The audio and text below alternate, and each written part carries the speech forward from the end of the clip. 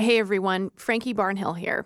Let's jump right into it with a long-distance call to a listener on a Florida beach. She has a question about her Idaho Hello. community. My name's Melissa Hamilton, and I currently live in McCall, Idaho. Melissa works at the University of Idaho Extension Office in Cascade, but when I spoke with her, she was actually on vacation with her family.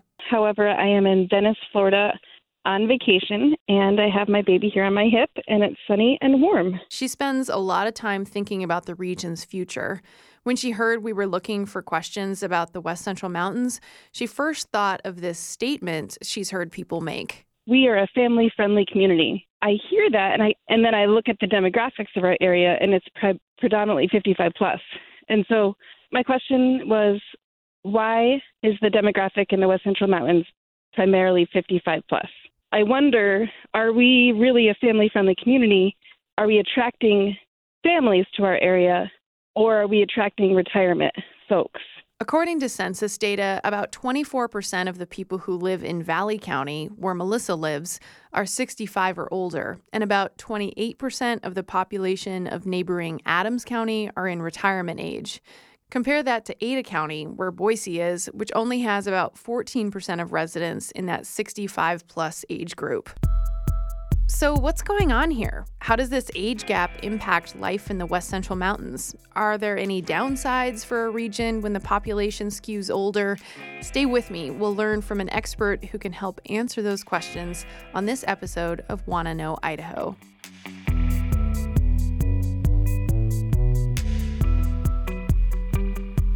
Thank you for calling the Idaho Department of Labor. For English, press 1. For Spanish, press 2. Okay, calling the extension. Check 1, 2. Department of Labor, this is Sam. Hey, Sam, it's Frankie in Boise. Can you hear me? Yeah, I can hear you now. Great. Go ahead and introduce yourself and tell me the title I can refer to you as.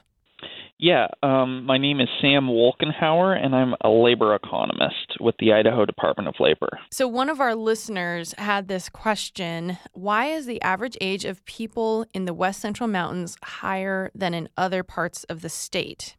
And so, I wanted to reach out to you and to the Department of Labor because I feel like maybe you could help me answer this question in some way or another. So how would you start to answer that question? Well, there's two things that I would say about that. The first is that what people are noticing kind of anecdotally about the age of the population in those areas is true. It matches what we see in the demographic numbers from the Census Bureau. And the second thing is that this is not necessarily something that's unique to the West Central Mountain area like Valley County. This is pretty typical for rural Idaho in general. So we see this as a pretty broad-based rural phenomenon, that rural Idaho is getting much older than the urban areas. How long has that kind of split been going on? We've been seeing that happen for the last 10 or 15 years, that the 65 and up population in some of the rural counties in the area has been growing pretty quickly since the early 2000s, and it has a lot to do with the baby boomers as a generation reaching their retirement age, and that tends to coincide with moving.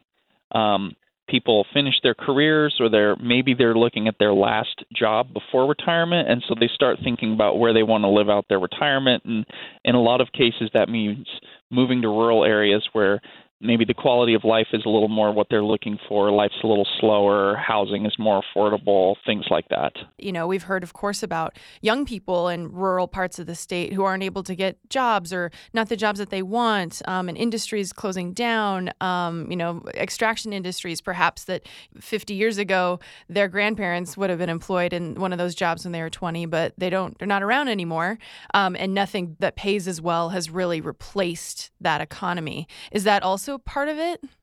Yeah, that's definitely part of it. And that's a pretty typical thing that we're seeing, not just in Idaho, but kind of in the region that we'd call the whole Intermountain West. So that would include like Utah, Colorado, et cetera. You see more and more economic activity getting concentrated in the cities. And so that means that young people, when they graduate high school, they move to the city to work. And there's a sort of counterflow of people looking to retire who are moving into rural areas. So we're seeing a sort of two-way flow of young people into urban areas and new retirees out of the urban areas. And this is certainly true in Idaho because we are a rural state. Do you see anything with, I'm thinking of retirees who want a second home or, have decided to retire there, who are attracted to that region specifically? Maybe they're on the upper end of the economic slide versus folks who are choosing it because it's actually cheaper for them. Yeah, I think that a lot of it has to do with the natural amenities. You think of two communities that are kind of similar in that regard, even though they're on opposite sides of the state. Compare McCall and Sandpoint up here in northern Idaho. Very similar. Both kind of have a resort town kind of vibe. They've got the lake, all the natural amenities, and we're seeing pretty similar demographic changes in both of those areas where the population is becoming much, much older. And at the same time, there are not a lot of industries there that offer the kind of jobs that millennials tend to look for. Things like, you think especially of like tech and information sciences. And so you get the millennials moving out at the same time that the retirees are moving in. Okay. And I don't want to assume that this is necessarily a problem, but what problem do arise when a region has a concentrated number of people who are 65 and older or a higher proportion than in other parts of the state? Or are there no real problems from an economic standpoint? Well, from an economic standpoint, the only concern there is labor shortages. If you have a growing population of people who are retirees, and that means they generally have spending power because retirees generally have more wealth built up than young people do. So you have a larger population of consumers, but if your working population is shrinking, it can lead to labor shortages, and that puts upward pressure on wages and can make it tricky for employers. So I'll just use Valley County as an example. In 2000, there were 4.5 working age people for every person over the age of 65. And last year, that ratio had shrunk to close to 2.5. So it throws off the ratio of working age people to retirement age people, and that can make it tricky for employers. What's the solution? Like, what can be done about this? There's not necessarily like a policy that the state or local areas can adopt. It's just the function of how markets work. It's supply and demand. So when you have a labor shortage, that always puts upward pressure on wages. That's not something that's unique to these rural areas. It can be a little bit more difficult for smaller communities to grow their labor supply. Part of it certainly has to do with the affordability of housing. We see that all across Idaho that baby boomers really control the housing market right now. They have a lot of the spending power. They also generally already own homes that they're selling, and so they're really controlling the housing market, which can make it difficult for millennials to live in the place where they work. If you've heard that expression, usually you hear that in relation to places like San Francisco, where rents are just out of control and people in the service sector there can't afford to live in the city where their job is. But it's a problem to a smaller extent in rural places as well. And really that's kind of the inevitability that we're facing with our demographic situation. We always knew that the baby boomers retiring was going to create some friction in the labor market because we're talking about upwards of 80 million people making a major transition through stages of life. And so of course, that's going to create some friction in the market. Do you see there being a time where those younger folks then come back to those rural areas? I mean, what's going to get them to come back? Because, eventually those 65 and older folks are going to pass away, and who will be in those rural areas anymore? Well, there's two things that could bring young people back. One is going to be higher wages. I mean, that's the main driver is what people can earn and what they can get for their salary.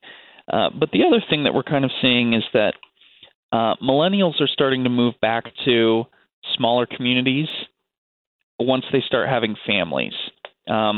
They go to college, they move away to big urban areas to work, and then when they want to have a family, when they want to have kids, they tend to kind of move back towards where they came from. So there is, I guess we could call it sort of a life cycle component to all of this.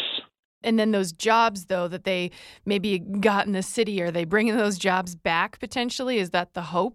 Well, the hope is that they can telecommute. And we see that in larger and larger numbers, that more employers, especially with young employees, are comfortable with them working remotely. And so we see that in a lot of our small communities, that we're starting to see this leading edge of young people coming back, and they work remotely, but then they get to take advantage of the lower cost of living and all the natural amenities, slower pace of life, things like that. Anything else you'd like to add, Sam? No, I think we've covered a pretty good broad base on this topic. It's certainly a topic of interest to us as well. Well, thank you so much for taking time to answer our listeners' question. I appreciate it. Thank you. Big thanks to Idaho Department of Labor economist Sam Walkenhauer for helping us think through this episode, and to question asker Melissa Hamilton. Of course, there are other factors that we didn't touch on that could also be important for retirees in the West Central Mountains, things like access to quality health care. For her part, Melissa hopes younger families like hers find ways to connect with one another and put down roots. She thinks her community can have a good mix of young and old families if given the right tools. I like that response by the economist, and I'm in a fortunate position with my job to be able to help that community grow. So I think that's an excellent opportunity for the area to investigate how to bring tech to the area and improve our infrastructure with internet services, and then just improve our skill base. If you're interested in learning more about what's going on in the West Central Mountains, be sure to listen to our previous episode about a mining project in the region. I am concerned about the environmental consequences, and I'm thinking generations. I'm thinking of my grandchildren and great-grandchildren. You can listen to the full story on Midas Gold by subscribing to the podcast on iTunes, NPR One, or wherever you get your podcasts. Thanks to Boise Music Project Up Is the Down Is the for our theme music. Now, what stories should we tell together in 2019? What's made you curious about Idaho, the people who call it home, its history, or its future? Boise State Public Radio needs your questions to make this podcast. Like, seriously, if Melissa hadn't asked her question, you wouldn't be hearing my voice right now. So do me a favor. Get curious. We take all questions from the quirky to the serious, and then listeners like you decide which ones we report. Sometimes the people who ask the questions even participate in the journalism. So be bold. Go to boisestatepublicradio.org and let us know what you want to know. Stay curious, Idaho.